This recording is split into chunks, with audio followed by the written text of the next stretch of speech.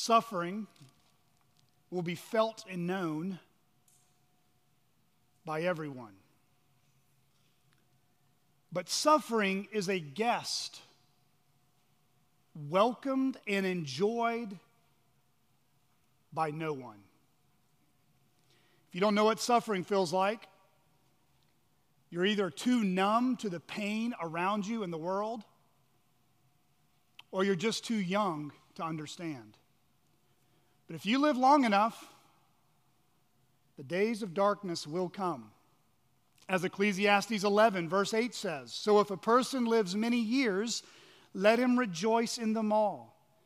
But let him remember that the days of darkness will be many." You know, suffering can come in all types of shapes and sizes, can't it?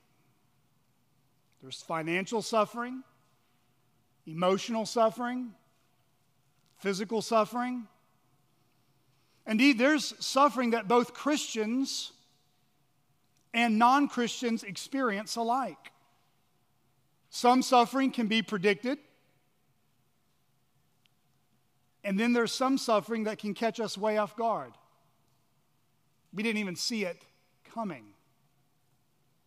There's famines, catastrophic weather, and economic crises, causing resources and supplies to be scarce. Severe injuries and sicknesses, sidelining Christians from service, and others from their normal routines of life and work. And then there's death, the ultimate climax of all suffering, where loved ones are left behind, wondering how they will face their new normal, fighting for hope in this next chapter of their life, while also learning to grieve with the absence of someone they loved. I can remember pastoring my first church.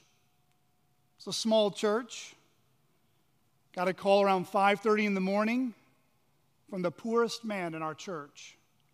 His name was Dewey, and he was married to a woman named Mary. Dewey had informed me at 5:30 that his wife had died right next to him in her sleep. I was a brand new pastor, 27 years old. Jansen, is that your age? Yeah, 27? Hey. I was the classic definition of what it means to be green behind the ears. No pastor prepared me for this in my 6th month of ministry. I found myself standing in front of this broken down trailer, rain pouring down, holding this grown man, grieving on my shoulder, watching him sob as he watched his wife carried out in a body bag into a hearse. That's why some of the most difficult forms of suffering that we face in this life are with relationships. You see, the suffering of death can end one and leave a hole in our hearts that never seems to get filled the rest of our life. But suffering can also put a tug-of-war strain on our relationships, leaving us weary and downcast. In fact, some relationships can get ripped all the way apart when suffering is a result of unrepentant and heinous sin, where the deceitful schemes of the devil seem to prevail. That's why churches can experience suffering as well. You see, the local church is God's plan for seeing the gospel reach the ends of the earth. And if the local church is God's primary vehicle to reach the nations with the gospel, then you best believe it, brothers and sisters, that the kingdom of darkness will be most fierce against the doors of Christ's church. And I'm speaking about the local church, a church just like this one.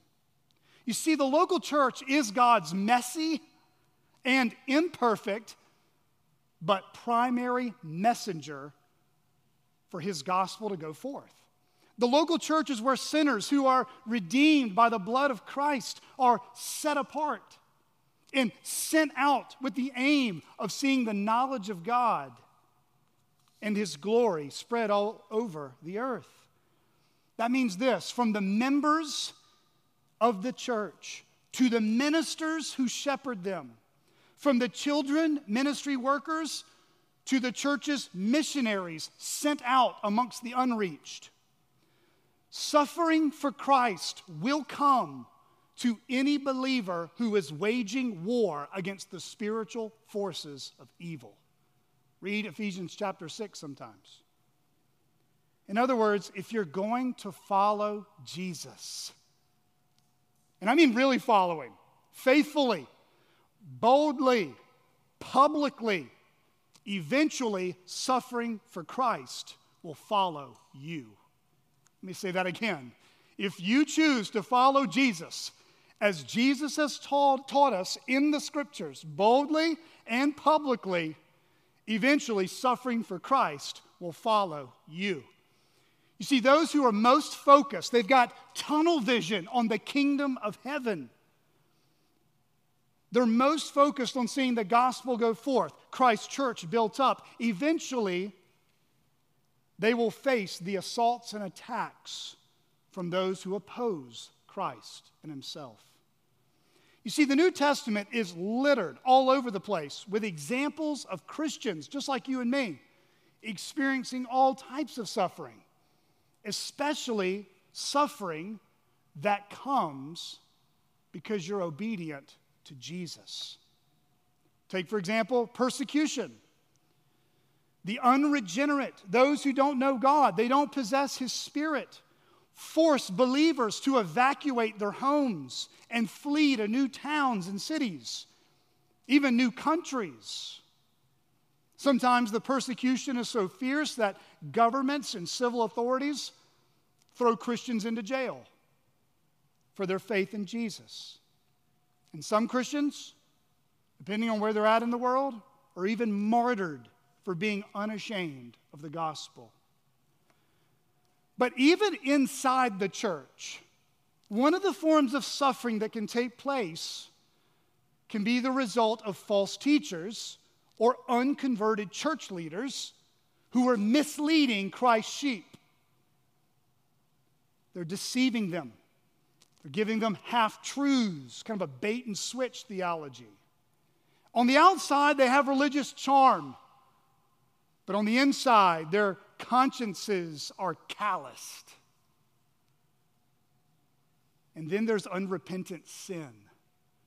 Unrepentant sin can bring about suffering in the church as well. Slander, divisions, pride and selfish ambition. You see, when these devilish eggs hatch in the life of a church and unrepentant sin grows commonplace, churches can be split right down the middle. Remember Paul's words to the Galatians?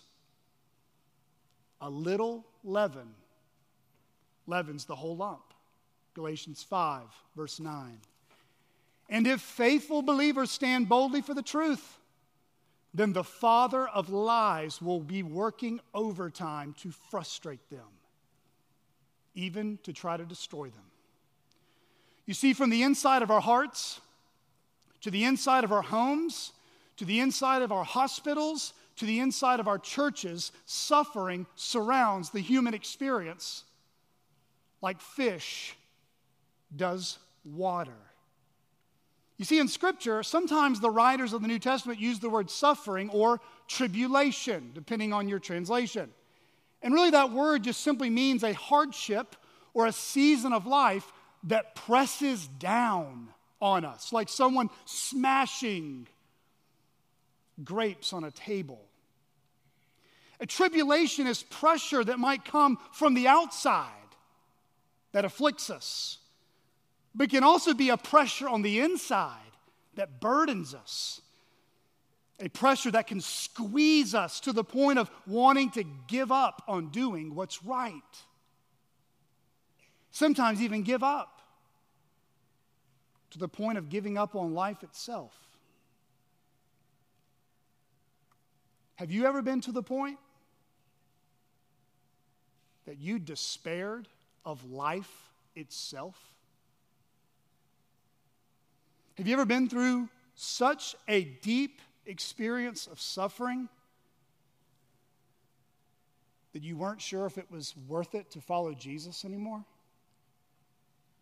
What if I told you that Christians who've been greatly used of God have felt that way before? If you have your Bibles, I invite you to open them to 2 Corinthians chapter 1. 2 Corinthians chapter 1. If you're using the chair Bibles provided, you can find that on page 561. 561, 2 Corinthians chapter 1. As you're turning there, I'll give you a little background on where we're at in this letter. The author, the Apostle Paul, you can see that right there in chapter 1, verse 1, writes this letter, 2 Corinthians, to a local church that was located in Corinth, which was a major trade city located in southern Greece. Apart from its prosperous economy, what characterized the people of Corinth was kind of like Las Vegas in the first century. They were known for their moral depravity and their spiritual darkness. And it was in this type of city, beloved, this type of city, that God in His providence had sent Paul on his second missionary journey in Acts chapter 18. What happens? Well, God does the humanly impossible.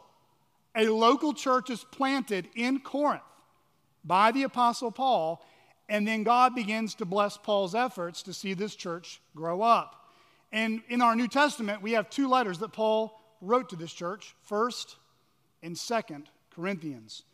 Now, 1 Corinthians is a letter that Paul primarily writes with pastoral care and correction in matters of doctrine and godly living. But in 2 Corinthians, Paul writes with the primary aim of defending his God-given ministry, his God-given apostleship. If you look right there in the very first verse, 2 Corinthians 1, verse 1, you'll notice how Paul begins this letter to show ultimately where his ministry came from. Paul, an apostle of Christ Jesus by the will of God. In other words, Paul wasn't mama called. He didn't go to seminary because he had nothing else to do with his life. He was not a self-taught man, but he was a God-ordained man for this task. Throughout this letter, Paul repeatedly defends his apostolic credentials as he was slandered by phony and false teachers. These false teachers, if you read this letter, touted themselves in all sorts of pride and arrogant ways, but Paul saw right through them. They wanted to run Paul out of town, ruin his reputation, rid him of any influence that he had among the churches, even the church of Corinth, the very church he planted with his own hands. But in 2 Corinthians, it becomes clear how Paul also sets for us an example of what it looks like to be a Christian who receives God's comfort in the midst of suffering. By going through the fires and pressures of suffering, God would use his suffering along with his team, Timothy and Silas being a few of them, as a source of encouragement to believers who were suffering in Corinth. You see, after a few years, by the time Paul writes 2 Corinthians, these false teachers had crept into the church. They got a seat at the table. They were able to get some forms of leadership amongst Christ's sheep. Paul actually identifies them in chapter 11 of this letter as deceitful workmen, disguising themselves as apostles of Christ. But Paul says they were actually servants of Satan. You can read about that in chapter 11, verses 13 to 15. A little summary for you about what these false teachers tried to do to Paul. They tried to undermine Paul's teaching by spreading false teaching. They had been misrepresenting Paul by telling the Corinthians that Paul was in ministry for all the wrong reasons. He was in it for the money. He was in it to fleece the sheep. And ultimately, they acted with malicious slander and hatred towards Paul, which caused Paul to experience all sorts of suffering. In fact, I don't know if you're familiar with 2 Corinthians. This letter alone contains more references to Paul's suffering than any other letter in the New Testament. Here's a sampling of what Paul had experienced for the sake of Christ and his love for the churches. In 2 Corinthians 1, he mentions afflictions and suffering multiple times, which we'll look at this morning. In chapter 2, he speaks of ministering to them with a painful visit, and that he had written them out of much affliction and anguish of heart and with many tears. In chapter 4, which we looked at briefly last week on our topic of spiritual depression and other forms, he speaks of being perplexed, persecuted, struck down, and his outer self, his body, as wasting away. If you would, turn over to 2 Corinthians chapter 6. This is not on the screen, but I want you to see this in your own Bible. 2 Corinthians chapter 6.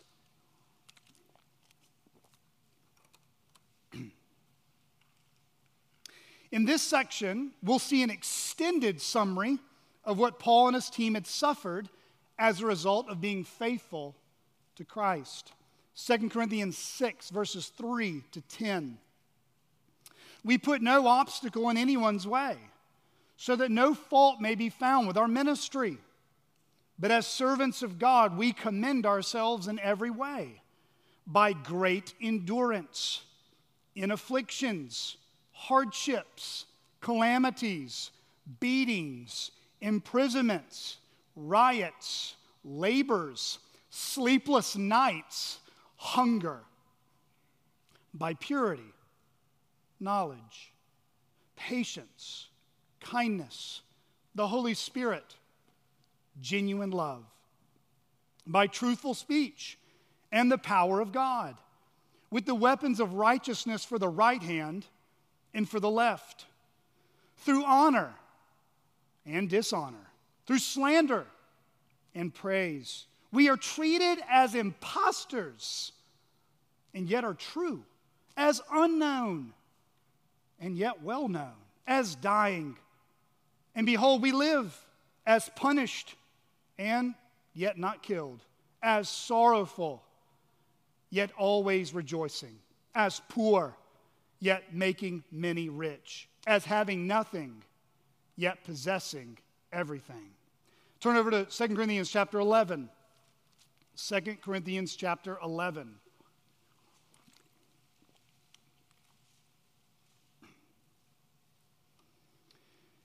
Here in this section, Paul then basically does this. Wake up, Corinthians. Wake up. These false teachers are selling you a bill of goods. They boast in things that don't matter. They boast about themselves. They compare themselves by themselves, but they do not compare themselves to Jesus. And Paul then says, you're listening to these false teachers who boast in themselves? Well, can you just entertain me for a little bit and let me boast in myself? But you know what's interesting? Paul boasts, but he doesn't boast in his ministry successes. He doesn't boast in how gifted or talented he is or how much money he got from other churches. No, the spiritual resume that Paul pulled out of his briefcase doesn't demonstrate his own strength, but rather God's strength through his sufferings. Surprisingly, he stands toe-to-toe with all his naysayers and says, look how much I've suffered for Christ. Look with me now in 2 Corinthians 11, verses 22 to 29. Are they Hebrews? So am I. Are they Israelites? So am I. Are they offspring of Abraham? So am I. Are they servants of Christ? I'm a better one. I am talking like a madman, with far greater labors, far more imprisonments, with countless beatings and often near death. 5 times I received at the hands of the Jews the 40 lashes less one. 3 times I was beaten with rods. Once I was stoned. 3 times I was shipwrecked. A night and a day I was adrift at sea, on frequent journeys, in danger from rivers, danger from robbers, danger from my own people, danger from Gentiles, danger in the city, danger in the wilderness, danger at sea, danger from false brothers, in toil and in hardship, through many a sleepless night, in hunger and thirst, often without food, in cold and exposure. And apart from other things, there is the daily pressure on me of my anxiety for all the churches. Who is weak and I am not weak? Who is made to fall and I am not indignant? Beloved, apart from Jesus Christ himself, and maybe Job in the Old Testament, I'm not sure we have anyone else in Scripture that suffered the breadth and depth that Paul suffered in his following of Jesus. And yet, the same man who says all these things speaks just as frequently about comfort and faith, hope and joy with the power of God in the midst of his suffering. So, how would God use Paul's suffering for good in his life? What purposes does God use suffering in your life? Please turn back to 2 Corinthians chapter 1. 2 Corinthians chapter 1. And follow with me in verses 3 to 11 as we'll study this passage together on God's purposes in our suffering and how God uses it all for multiplying his comforts. 2 Corinthians 1, starting in verse 3. This is God's word. Blessed be the God and Father of our Lord Jesus Christ, the Father of mercies and God of all comfort, who comforts us in all our affliction, so that we may be able to comfort those who are in any affliction, with the comfort with which we ourselves are comforted by God. For as we share abundantly in Christ's sufferings, so through Christ we share abundantly in comfort too. If we are afflicted, it is for your comfort and salvation. And if we are comforted, it is for your comfort, which you experience when you patiently endure the same sufferings that we suffer. Our hope for you is unshaken, for we know that as you share in our sufferings, you will also share in our comfort. For we do not want you to be unaware, brothers, of the affliction we experienced in Asia. We were so utterly burdened beyond our strength that we despaired of life itself. Indeed, we felt that we had received the sentence of death. But that was to make us rely not on ourselves, but on God who raises the dead. He delivered us from such a deadly peril, and he will deliver us. On him we have set our hope, that he will deliver us again. You also must help us by prayer, so that many will give thanks on our behalf for the blessing granted us through the prayers of many. Here's the main point of this morning's passage or message. When Christians suffer, God provides sufficient comfort, faith, and hope in their time of need. When Christians suffer, God provides sufficient comfort, faith, and hope in their time of need. So first, when Christians suffer, God provides sufficient comfort. Well, that really begs the question, how does he do it? How does God provide sufficient comfort for Christians who suffer? Well, in verses 3 to 7, Paul mentions 2 ways we experience God's comfort even when we suffer. The first way we receive God's comfort is when we, number 1, trust in God's character. We trust in God's character. Look again in verse 3. He says, "Blessed be the God and Father of our Lord Jesus Christ, the Father of mercies and God of all comfort. Paul begins the longest letter of defending his apostolic ministry, and where he shows you his resume of all his suffering. And he begins the letter by praising God for who he is.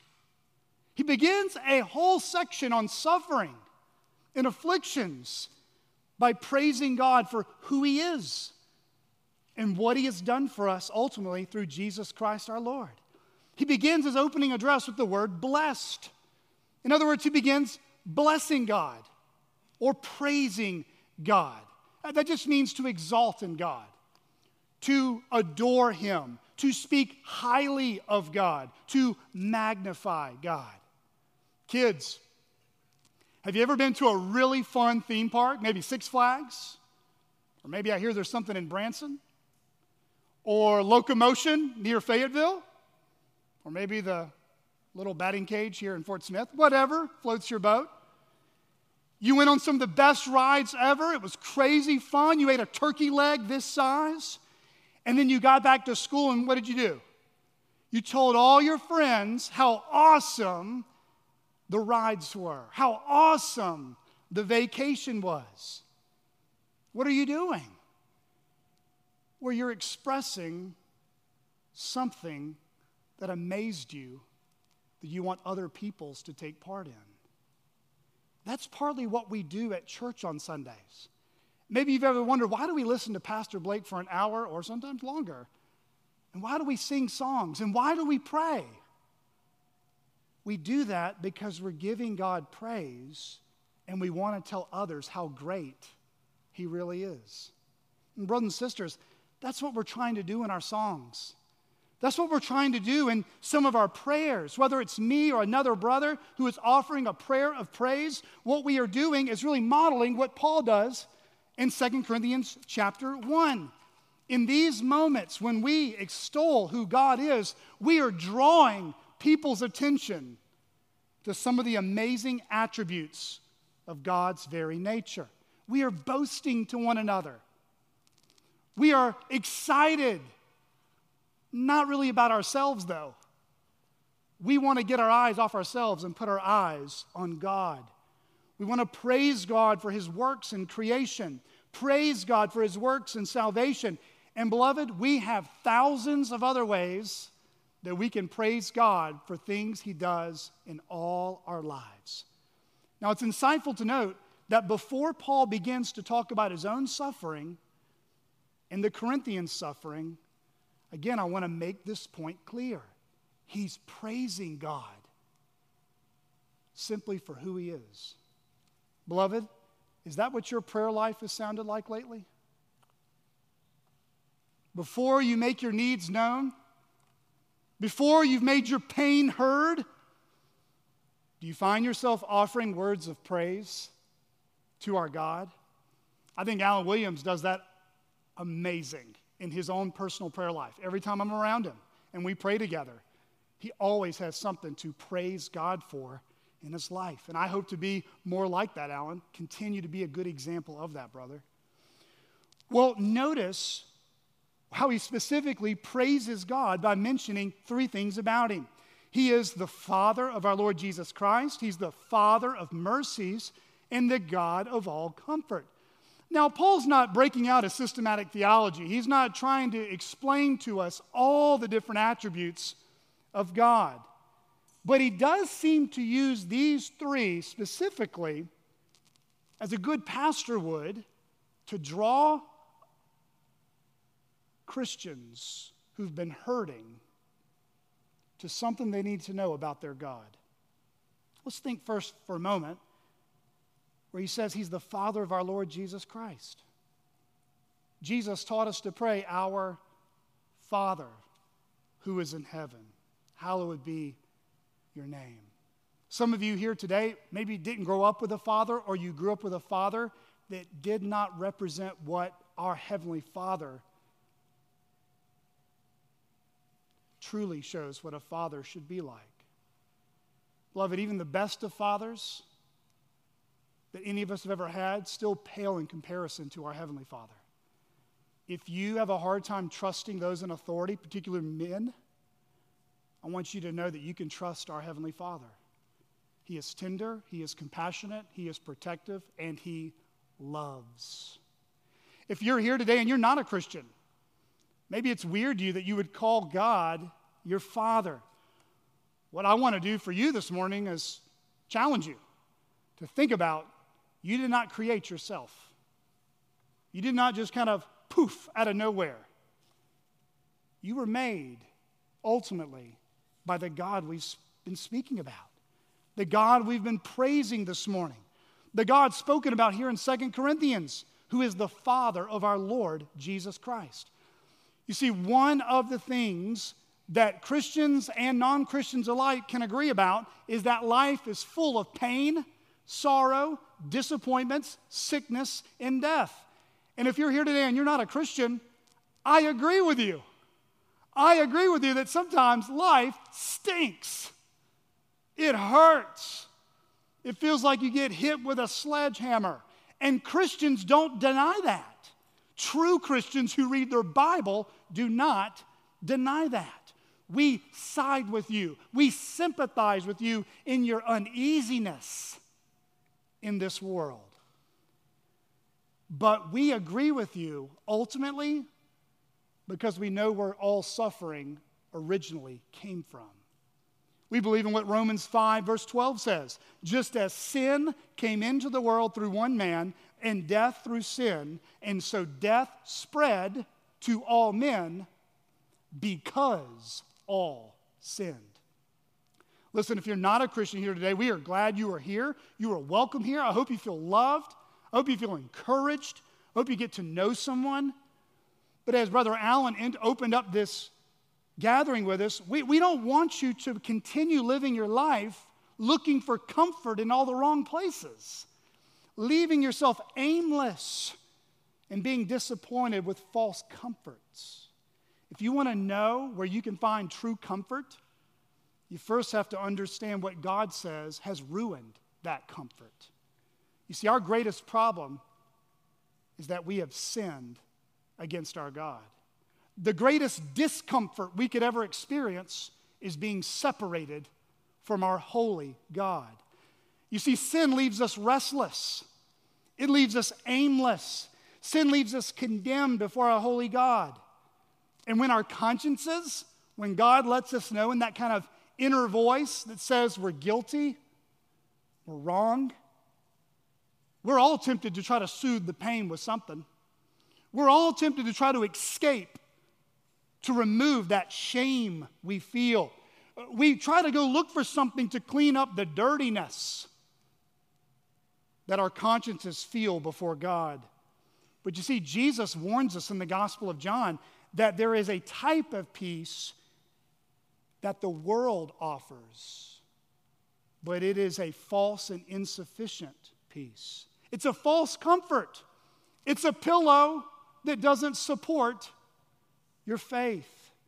And there is nothing that this world can offer you to give you lasting comfort here and the comfort you will need on the day of judgment. If that's you here today and you realize you need God's mercy, listen to Jesus' own invitation in Matthew 11, verses 28 to 30. Come to me, all who labor and are heavy laden, and I will give you rest. Take my yoke upon you and learn from me, for I am gentle and lowly in heart, and you will find rest for your souls. For my yoke is easy and my burden is light. Jesus said in John 17:3, and this is eternal life, that they know you, the only true God, and Jesus Christ, whom you have sent. You see, God provides comfort for those who know Him as Father and know His Son, Jesus, as their Savior and Lord. Friends, God's love and mercy is extended to you through the one and only gift that can bring us comfort. If you're here today and you recognize you're a sinner, come to Jesus. Come to Christ. Turn from your sins and trust in Him. He died in your place. He rose again from the dead. He is now seated at the right hand of the Father, commanding all of us to find rest and peace forever in him. Paul continues on in verse 3, describing God as the Father of mercies and God of all comfort. Here, Paul unveils the curtain of more of the beauty of God's attributes. And Paul would have known these things about God because he studied the scriptures, the Torah, the law, and the prophets. But Paul also knew this from his own experience, from his own time of walking with the Lord. You see, Paul had known from ages past how God had been tender and compassionate towards his people, Israel. Paul knew very well of Exodus chapter 2, verses 23 to 25, which says, "During those many days, the king of Egypt died, and the people of Israel groaned because of their slavery and cried out for help." Their cry for rescue from slavery came up to God, and God remembered his covenant with Abraham, with Isaac, and with Jacob. God saw the people of Israel, and God knew. In the book of Judges, chapter 2, Israel was in a roller coaster of spiritual ups and downs, and they faced the consequences. They had to answer to the decisions they had made, and they were brought into oppression from ungodly people. We read in Judges chapter 2, verse 18, "For the Lord was moved to pity by their groaning because of those who afflicted and oppressed them." If you're a new Christian, or maybe you've been a Christian for quite some time, but you realize, you know what, I haven't been growing that much. I haven't really matured and grown in my love for the Lord in quite some time. And if you're learning how to pray for the first time, or you're someone who's discipling a young believer, I want to encourage you to begin reading the Psalms. The Psalms are a wonderful place to see God's compassion and care for those who cry out to him for help. Listen to this promise from Psalm 34, verses 8 to 10. "Oh, taste and see that the Lord is good. Blessed is the man who takes refuge in him. Oh, fear the Lord, you his saints, for those who fear him have no lack. The young lions suffer want and hunger, but those who seek the Lord lack no good thing." That's a good promise, beloved. Paul then describes God, did you notice, as the God of all comfort. Now, the word comfort here in the original language speaks less about God easing your pain, like giving you an ibuprofen for a headache, like taking the affliction out of your life. He can certainly do that. He can do it like that. But that's not the most common way he would use that in the scriptures. The word comfort here speaks more about encouragement. God giving us the strength or courage to face an adversity, not remove it from your life. It's like the picture of someone running a marathon and they're getting to that 20th mile. It's the picture of friends and family walking and running and jogging down the marathon road with them. They're cheering them on. They're giving them cups of water, and they're even holding you up so that you don't quit until the end.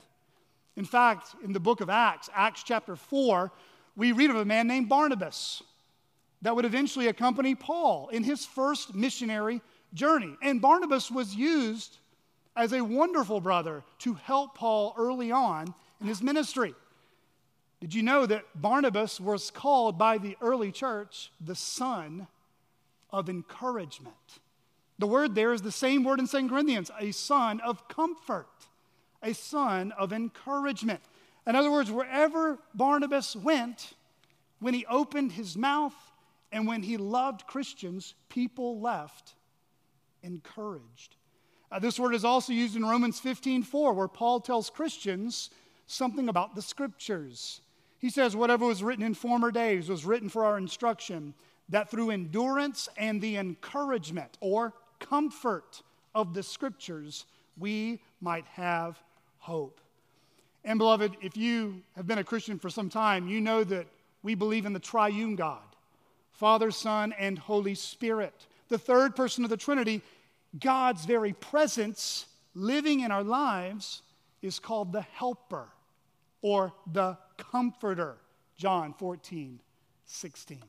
So when we hear in 2 Corinthians 1, when we read that God is the God of all comfort, Paul is basically saying that our God is unlike any other so-called gods of the universe.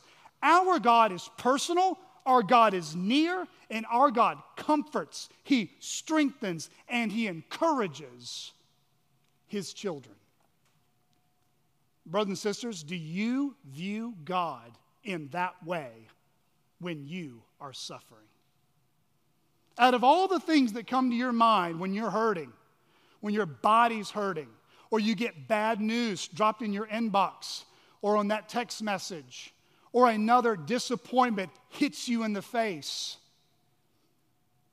along that process, in the top 3 things that come to your mind about the God we've been talking about today, is God a comforter to you?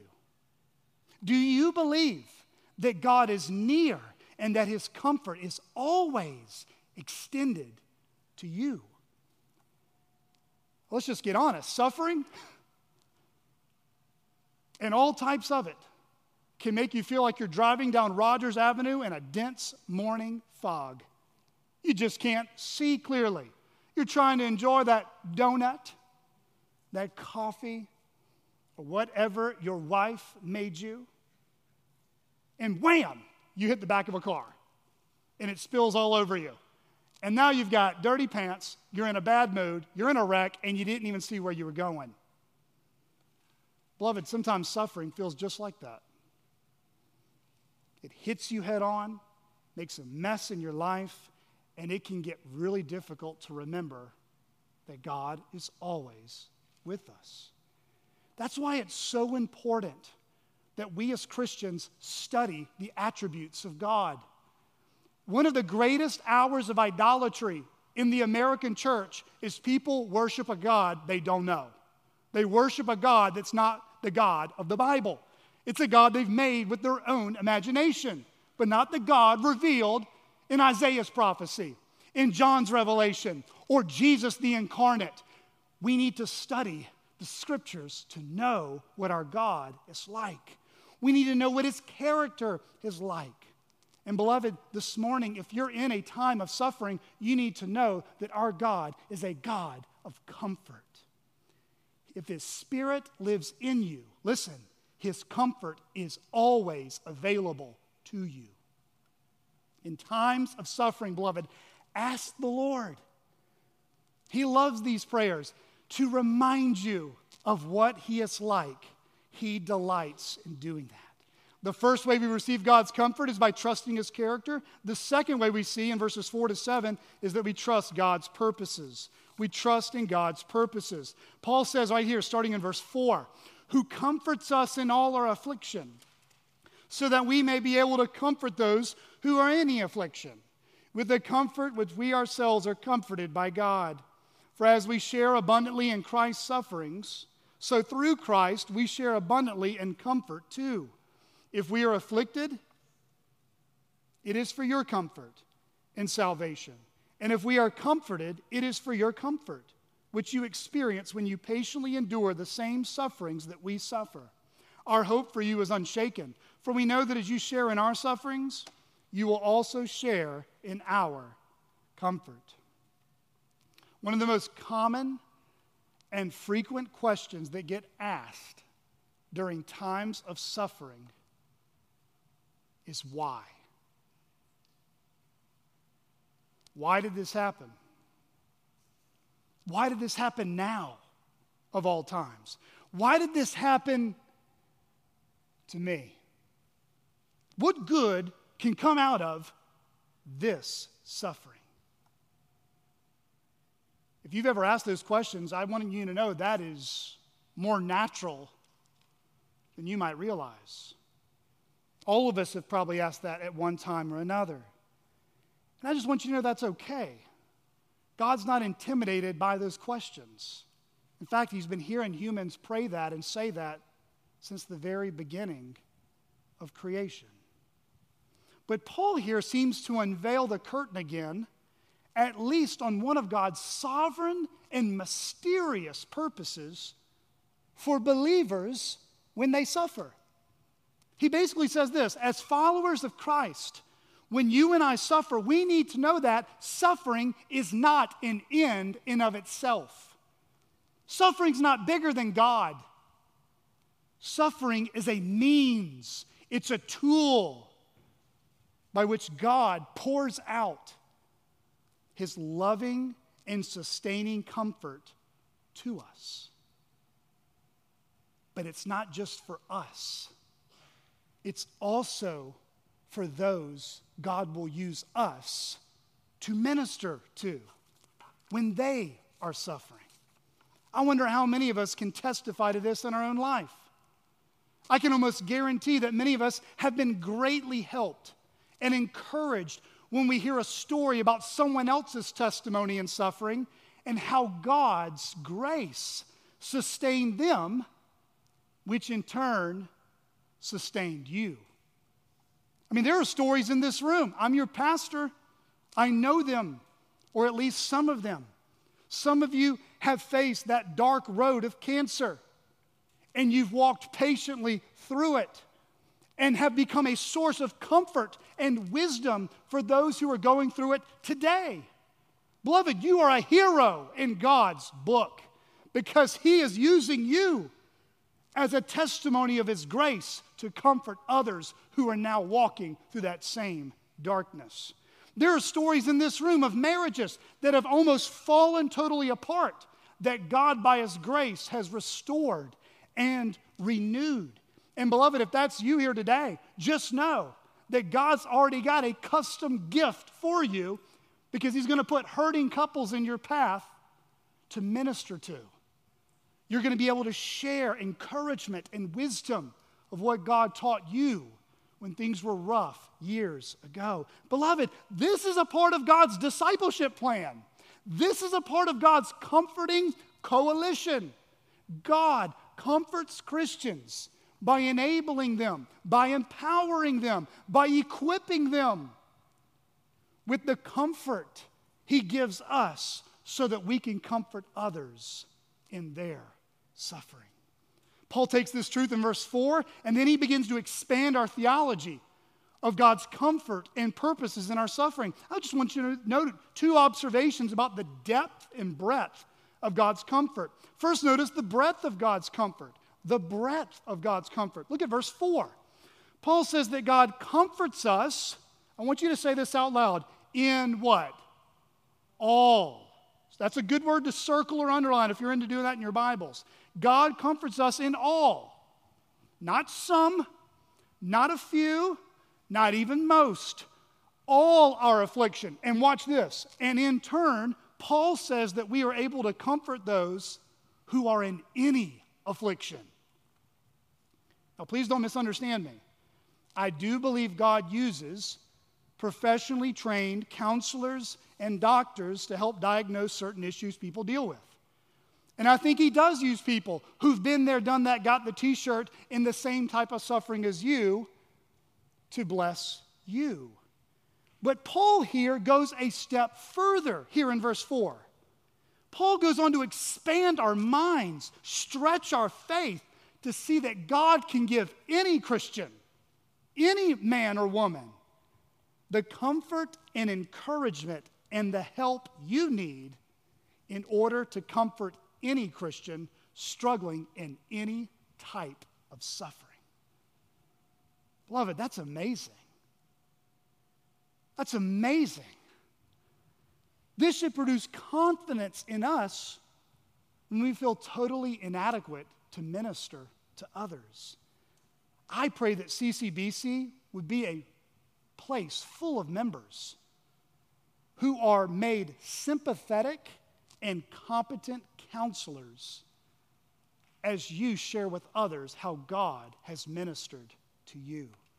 I also want you to notice the depth of God's comfort. He says in verse 5, "For as we share abundantly in Christ's sufferings, so through Christ we share abundantly in comfort too." Now Paul reveals to us that his suffering, at least here in verse 5, was a result of his love for Christ. in his love for Christ's church. And what was the result? Paul experienced the same comfort from God that God the Father had comforted Jesus with in his suffering.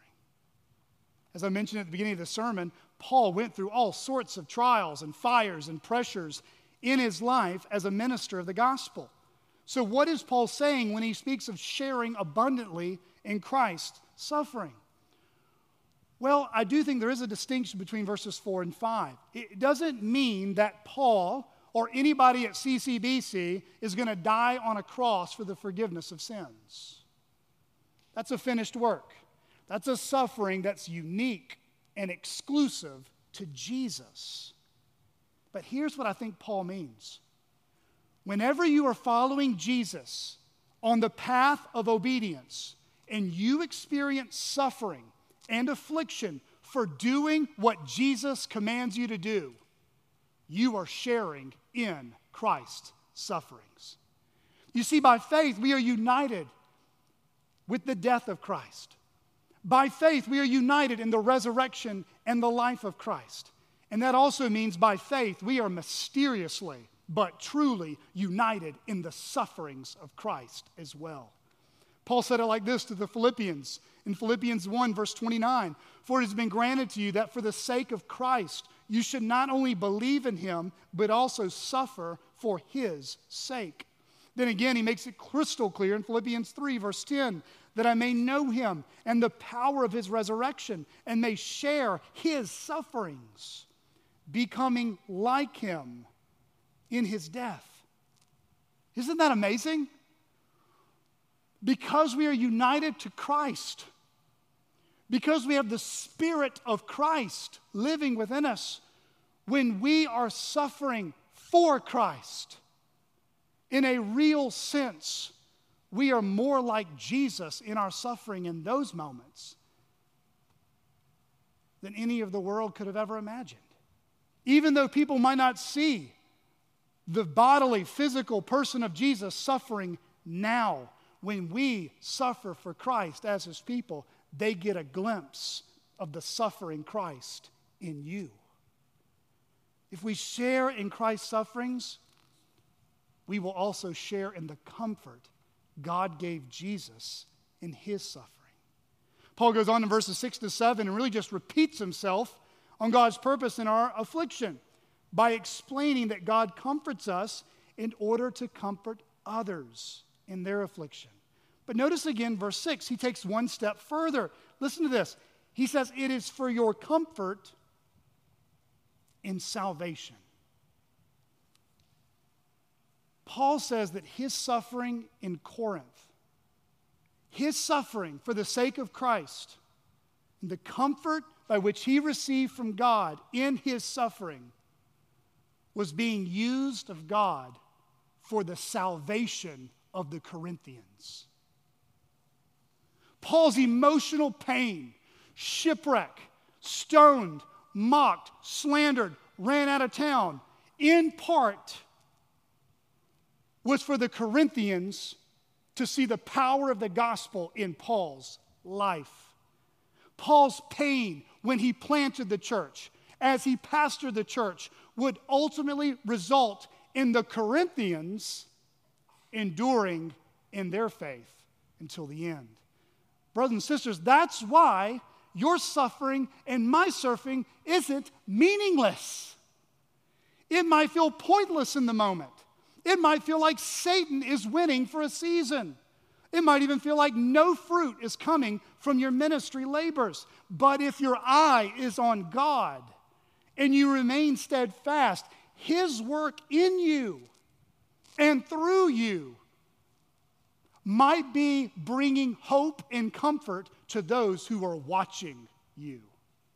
I think this passage also shows us that we should share with others the sufferings we've experienced and what God has taught us through it. Beloved, you never know. You never have a clue who God's going to put in your path tomorrow, what God is teaching you today. Share your sufferings with others. Be vulnerable, get real, and boast in what God is doing through you, because it might be the answer to someone's prayer by you coming into their life. Martin Lloyd-Jones once said, "I know very well in my work as a pastor that I would not have been able to sympathize with people. Indeed, I would not have been able to understand certain people and their problems unless I had passed through the same experience myself." God provides sufficient comfort, but He also provides sufficient faith. Look at number 2. God provides sufficient faith in verses 8 and 9. Paul now gets very transparent with a particular experience he suffered while he was in Asia. Now, we're not exactly sure when and what. You can allude to passages like Acts 19, Acts 20, maybe even 1 Corinthians 16, but we're not exactly sure. Paul doesn't go into detail here. But listen to how he describes this particular affliction. He says, "We were so utterly," verse 8, "burdened beyond our strength." In other words, Paul says he was weighed down with such a burden that he was exhausted of all his physical and emotional strength. You ever had that moment where you just plop down on the floor? You had nothing left to give, and it's like you're just going to pass out. You just can't go another day. He said in verse 8 that it had gotten so bad that he and his team, listen, despaired of life itself. In other words, God had pushed Paul and his team to such a limit that they thought they were staring at their death sentence. They thought this was it. Brothers and sisters, suffering is never a dead end to your faith. Suffering is an invitation to trust God. Suffering is not a dead end to your faith. Suffering is an invitation to trust God. I can't count how many times I've heard this as a Christian and as a pastor, that Christians grow closer when they go through a hard trial. How many of us, when we share our testimonies, when we talk about the biggest things God ever taught us, 95% of the time, it's when? It's when we're leaning. It's when there's a boulder on our backs. It's when you're spent. It's when you're thinking, God's counting my number. I am done. I'm going to throw in the towel. It's just too hard. And I can tell you this, if you're walking with Jesus today, you will also testify that the sweetest times in His Word is when you were most broken on your knees. When the pages of Scripture leaped off the page as if Jesus grabbed you by the neck and says, "Trust me." See, suffering does that, unlike any other thing in this life. Suffering does not end a Christian's faith. It is an invitation to see God work powerfully. Isn't that exactly what Brother Allen read from Psalm 119 earlier? Psalm 119, verse 71. "It is good for me that I was afflicted." Who speaks like that? It's good for me that my life is hard. It's good for me that I get woken up at 3 in the morning. It's good for me that my body hurts and people don't like me. It is good for me that I was afflicted that I might learn your statutes. But why is that? It's a total contradiction. It's a total paradox to our natural inclination. I mean, have you ever stopped and thought about that? Why is it that we grow closer to the Lord when life is just so hard? I think Paul gives us the answer in his own experience. Look what he says in verse 9.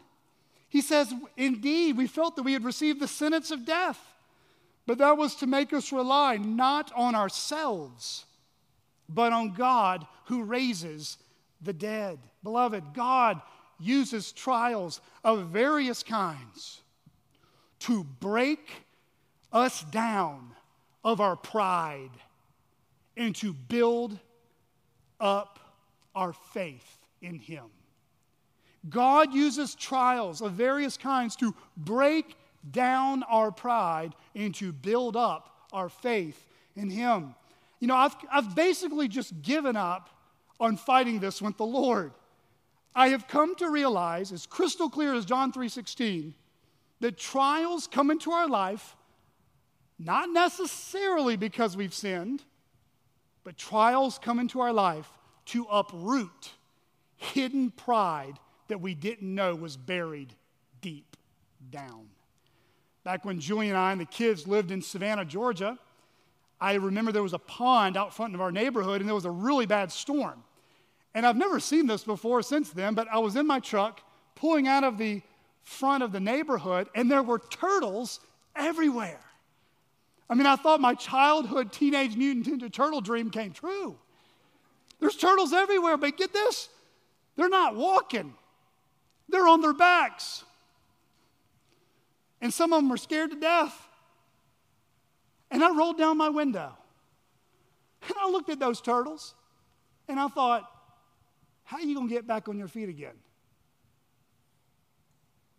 Well, I'm not a rocket scientist. I didn't do that good in biology. But that turtle probably is not going to get back on its feet unless I get out of my truck, pick him up, and put him back on the ground. Beloved, that is a good picture of what it means to be desperate for God. That is a good picture of real saving faith. We are most safe in our relationship with God when we are on our backs depending on Him. You see, beloved, self-reliance is trying to do God's work with man's wisdom. Self-reliance is trying to gain God's results with man's strength. But God-reliance is believing that God will do what He says He will do and that nothing is impossible with Him. That's why He says He believed in the God who raises the dead. Charles Hodge put it this way: no man, until he has tried, knows how essential the omnipotence of God is as a ground of confidence to His people. They are often placed in circumstances where nothing short of an almighty helper can give them peace. When Christians suffer, God provides sufficient faith in their time of need. But lastly, He also provides sufficient hope as well. Look with me in verses 10 and 11 at God provides sufficient hope. He says, He delivered us from such a deadly peril, and He will deliver us. On Him we have set our hope that He will deliver us again. You also must help us by prayer, so that many will give thanks on our behalf for the blessing granted us through the prayers of many.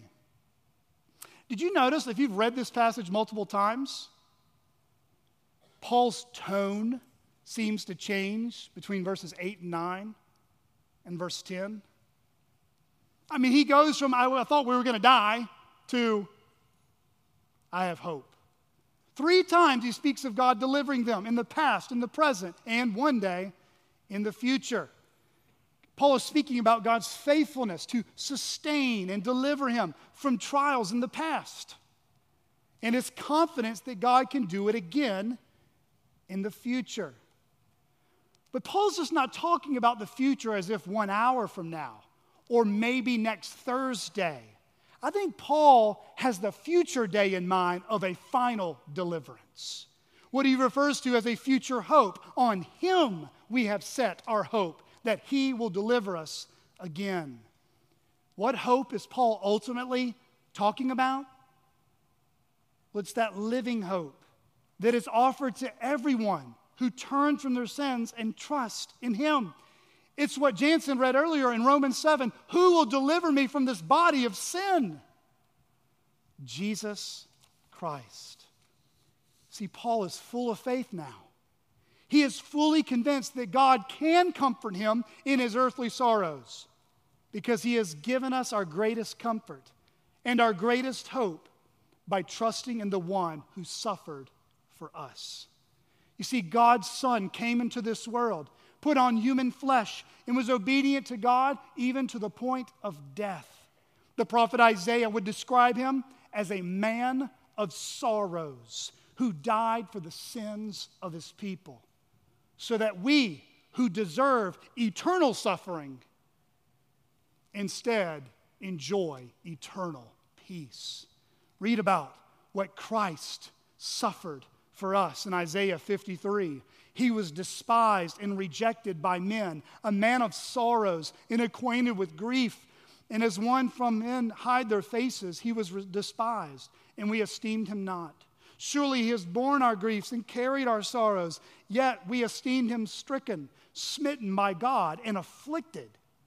But he was pierced for our transgressions. He was crushed for our iniquities. Upon him was the chastisement that brought us peace, and with his wounds we are healed. All we like sheep have gone astray. We have turned every one to his own way, and the Lord has laid on him the iniquity of us all. Even in the midst of suffering, Paul's heart was set on something more permanent and unchanging. His comfort, his faith, and his hope was anchored in the God, verse 9 says, who can raise the dead.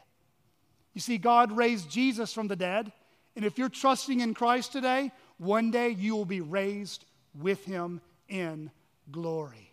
Beloved, God may deliver you from death,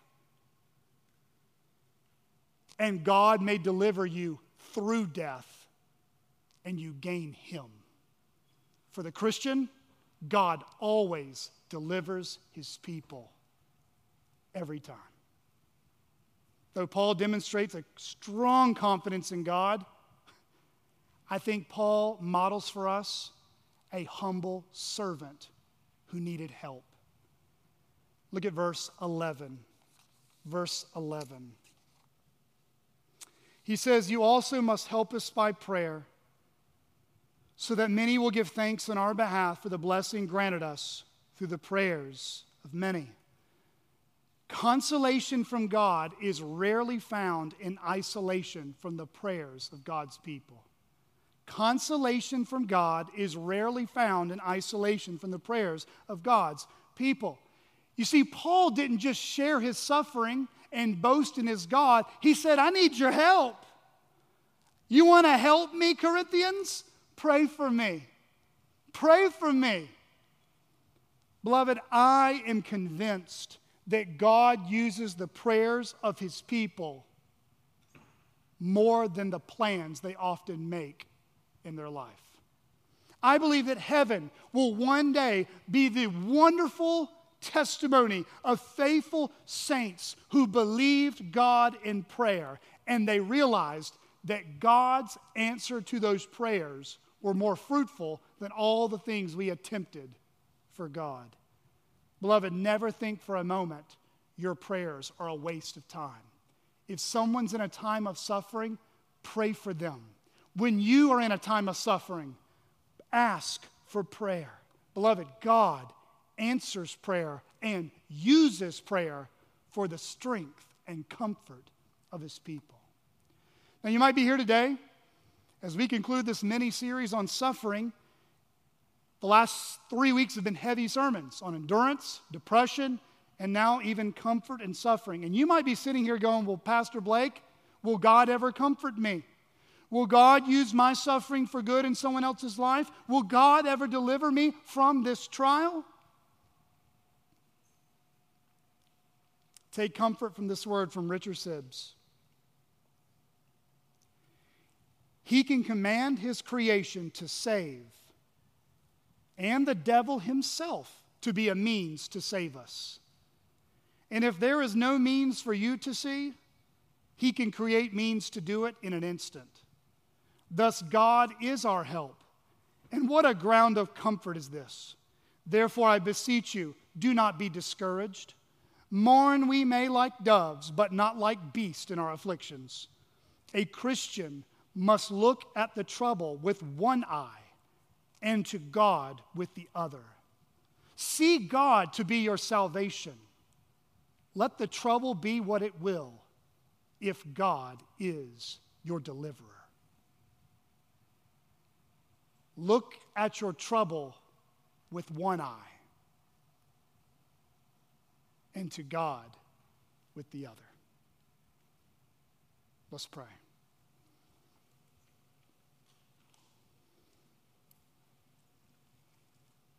our great God and Heavenly Father, the Father of our Lord Jesus Christ, you are the God of all mercies and comfort. Lord, I pray that you would use this sermon today to that end, to comfort your people, so that we might be used of you to comfort others in their time of need. Lord, we do pray that you would refine us, purify us, ultimately in such a way that brings you honor and glory. We ask all this in Jesus' name. Amen.